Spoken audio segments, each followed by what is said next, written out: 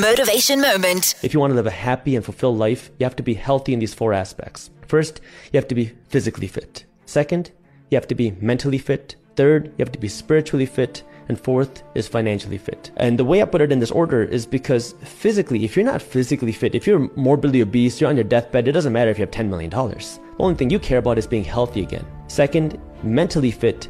If you are depressed, if you're anxious, if you are not surrounded by people that you love, if you're not happy, having more money is just going to make you more miserable. This is a big misconception out there where people are like, if I just make $1 million, I'm going to find the love of my life. I'm going to be liked. People are going to want to talk to me. You start to imagine this world where money is going to solve the mental aspect of your life, but that's not the case.